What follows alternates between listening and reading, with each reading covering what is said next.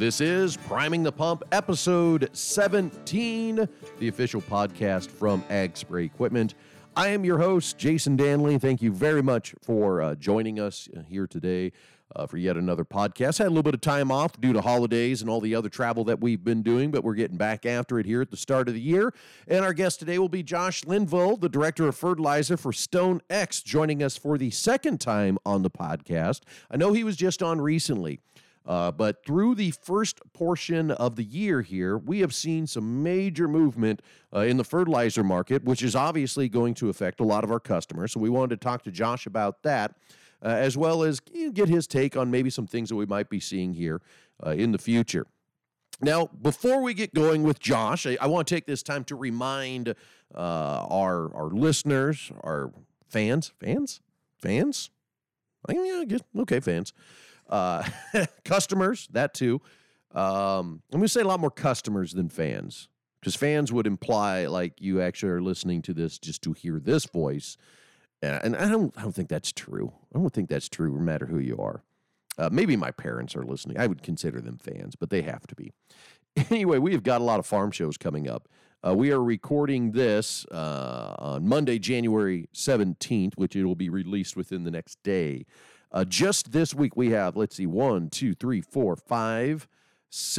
We have got 6, 7. We've got 7 shows going on this week, and then about the same amount the following week, and then the following week. We have got trade shows out the wazoo, if you will, all over the country.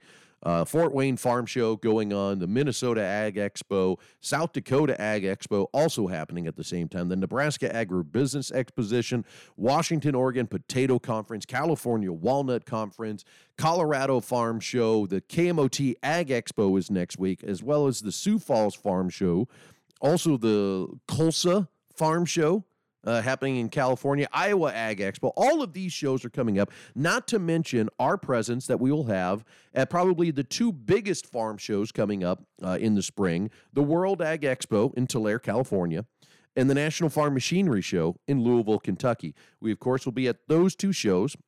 They are premier events for us and really for all of ag. And we've got all of this information listed on our website at agspray.com. You can just click the link at the top that says click here for our trade show schedule. Or if you are following us on any of the social medias, of course, that being Facebook or Twitter or Instagram, we've got this information posted on there as well. So if we are in your area of the country, if we're coming around, we're going to be where you are. Come see us. Come say hi. Say you listen to the podcast. Be one of the 4 people that tell me that. No, there's more than that, but I do appreciate everybody that does hang on to these podcasts and try to check them out every time that we do them. And we're going to get more consistent on the episodes now. It's just always very tough given schedules and other jobs and actual duties that go on. Believe it or not, I am not a full-time podcast host, pardon me. Pretty evident by the fact I can't pronounce the words correctly. Works that way.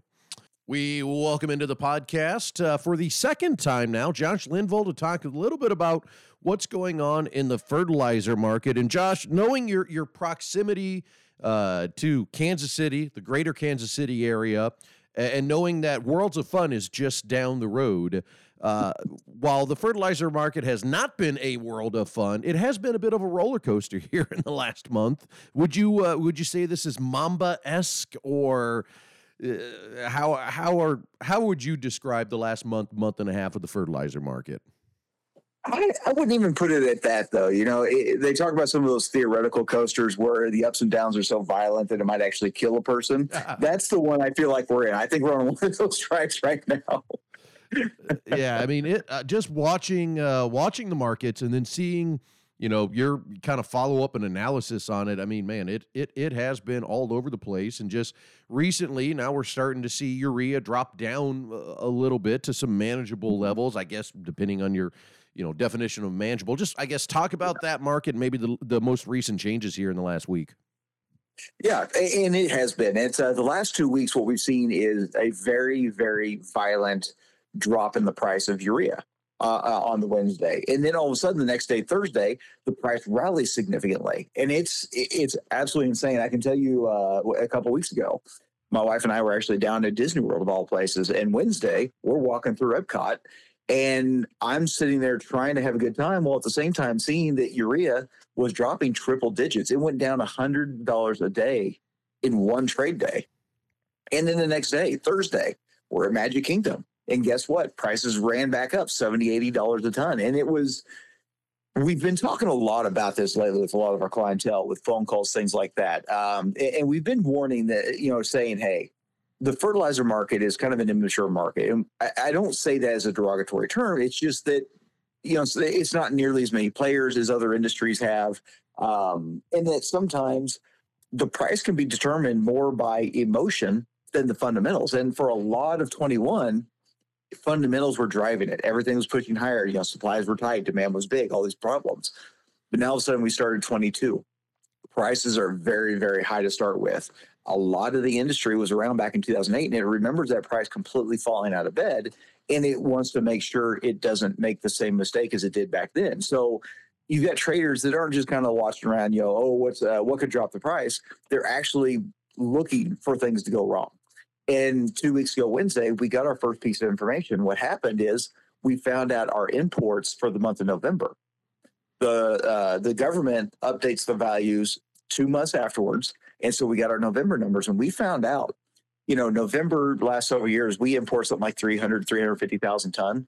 We imported almost 750,000 tons of urea, which brought our year-to-date total significantly higher, well ahead of what was expected, what was normal. And so now everybody's freaking out saying, oh my gosh, we brought in too much. We've overdone it. We need to stop the flow because we're going to be inundated with this stuff with not enough place to go with it. And that's where we started to see that price fall off. And now we're getting into the world where people that maybe did hold on a little bit and are looking at doing urea or booking for spring, maybe the lack of a better way of putting it, puffing their chest a little bit to say, well, I'm going to show them. And you tweeted about this last week. That's not really the case because really, like you said, until those November numbers came out, nobody could foresee this coming. Right. And that's the thing. I've spoke with some people, and either they are fantastic poker players or they're fantastic liars, which I guess would kind of be the same thing. But even people that have a very good read on the imports and things that are happening, even they were taken by surprise on the number of tons that came in here. And I think of what a lot of really surprised people is when you look at November, December, January, the price here in the U.S. was significantly lower than the rest of the world. So nobody anticipated this many tons coming this direction. But it overlooked something. I'm kind of aggravated with myself. When I sit there and I look at it, the world is just as emotional. If I'm a global producer and I'm looking at these kind of margins, I'm looking at these kind of prices and knowing there's no way I ever anticipated them getting this high, I want to make sure that I never have a situation where I cannot get this stuff. I don't want to get into a situation where I can't get paid. And so at these kind of prices, I would rather send it to a place like the U.S. where I know my bills get paid than somewhere else where it may or may not happen. So that, I think, is a big driver. And like I said, great. If that's something where you want to sit there and say, yeah, I told you so, congratulations, you called it right. I can certainly tell you I sure did not.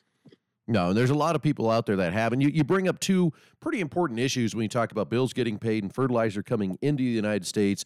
It makes me want to go two ways with the conversation. We'll go the international way first. Obviously, Russia and Ukraine are drawing a lot of headlines right now, and this could also affect the global fertilizer market. Talk a little bit about that. Yeah, so if you've watched the news at all, and it's probably not getting the press that I thought it should, because this is kind of an important deal. Russia's been amassing a lot of troops on the border. They have been, they are starting a cyber war from the news that was out over the weekend. And I'm not going to act like I'm an expert in geopolitical situations, but all I can tell you is the stuff I'm reading makes me worry. It makes me think that Russia is actually going to pull troops across the border and start invading the country. And then we've got to start thinking about the ramifications. Ukraine's an ally of ours. So do we in the EU and NATO and all the rest of the world, do we stand up to Russia and say, no, we're not going to do this? And if you do it, you don't necessarily want to start firing bullets at each other. But you can do it with economic wars. You can start shutting down exports. And Glenn Buckley, who we work with quite a bit, he ran the numbers over the weekend. When we look at Russia's exports as a percent of the world exports, urea, They account for 14% of all the world exports. UAN, almost a quarter. Phosphates, 11%, and potash is a little over 20%. So you start thinking about it. If they cross the border and they start to invade, and then all of a sudden we start, putting warships outside their ports and say, nope, you are not going to send a single anything out. We've all of a sudden just lost 15% of the world export for urea. I mean, it's a major, major loss all of a sudden that wasn't expected. There is a lot of geopolitical nightmare scenarios that could be happening if something goes down between those two countries. And I'm like you, I'm no geopolitical expert. I'm pretty much break it down this way. We buy stuff from those people. If they go to war, that seems like that could be bad for us. That's as advanced as I get in that. So it makes me bring things back home then. So that's an issue. The other issue here at home is a lot of times the fertilizer obviously is coming into different ports. It's got to get from those ports, to the retailers and the producers and the end users.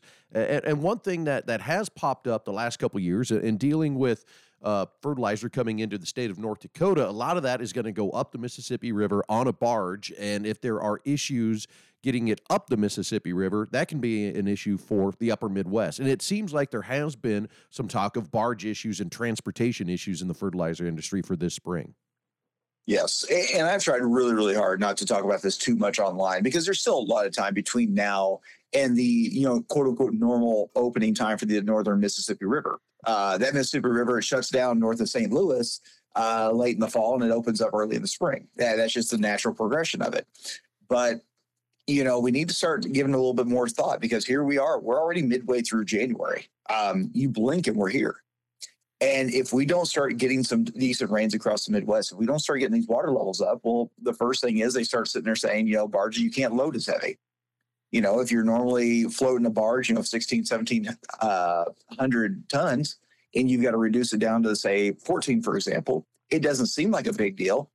But that few 100-ton over the course of every single barge starts to add up.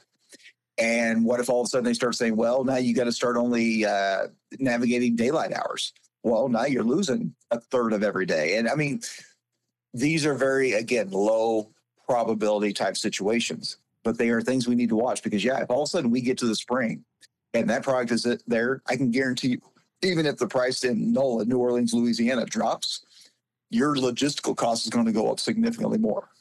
Yes, and then if we're also dealing with delays in those issues, and all of a sudden you have an early spring, there's a lot of items that we are talking about. I work with the North Dakota Ag Association and just recently joined their board, and that's always one thing we talk about in the spring is hours of service because ultimately to get things into North Dakota, you're going to have trucks hauling it, and there's not enough hours in the day to get it there, and then legally to also transport that stuff by DOT regulations, there's not enough hours in the day physically either. So there's a lot of impact. And like you said, it's a long ways off. We're talking about March and April problems we're trying to solve in January, but I think if there's anything we found the last couple of years, you always kind of got to be planning ahead for the next catastrophe because you never know what it could be. And sometimes you are planned out for it, and sometimes you're not prepared, and you got to be able to move very quickly with some of these issues. Right. And these are all issues that we deal with on an almost yearly basis. But when we sit there and think about it, this is something we deal with every single year. It's just the market's never been real good about talking about it. And that's part of the thing that I've been trying to do, that we've been trying to do, is that education. Here's some of the stuff that we're dealing with. This is why we freak out.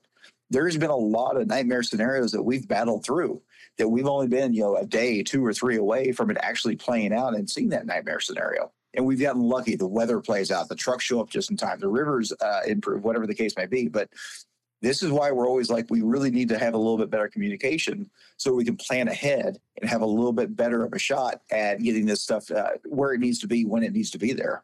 I don't want to keep you too long, Josh. A couple things just to wrap up here. I have seen you, not physically in person, but I have seen you a little bit more on a travel circuit here this winter. Saw you speaking for the Minnesota Crop Production Retailers. That one's up in my territory. Where are some of the other places that you have traveled to and talked to kind of help educate the world of ag about what's going on in the world of fertilizer?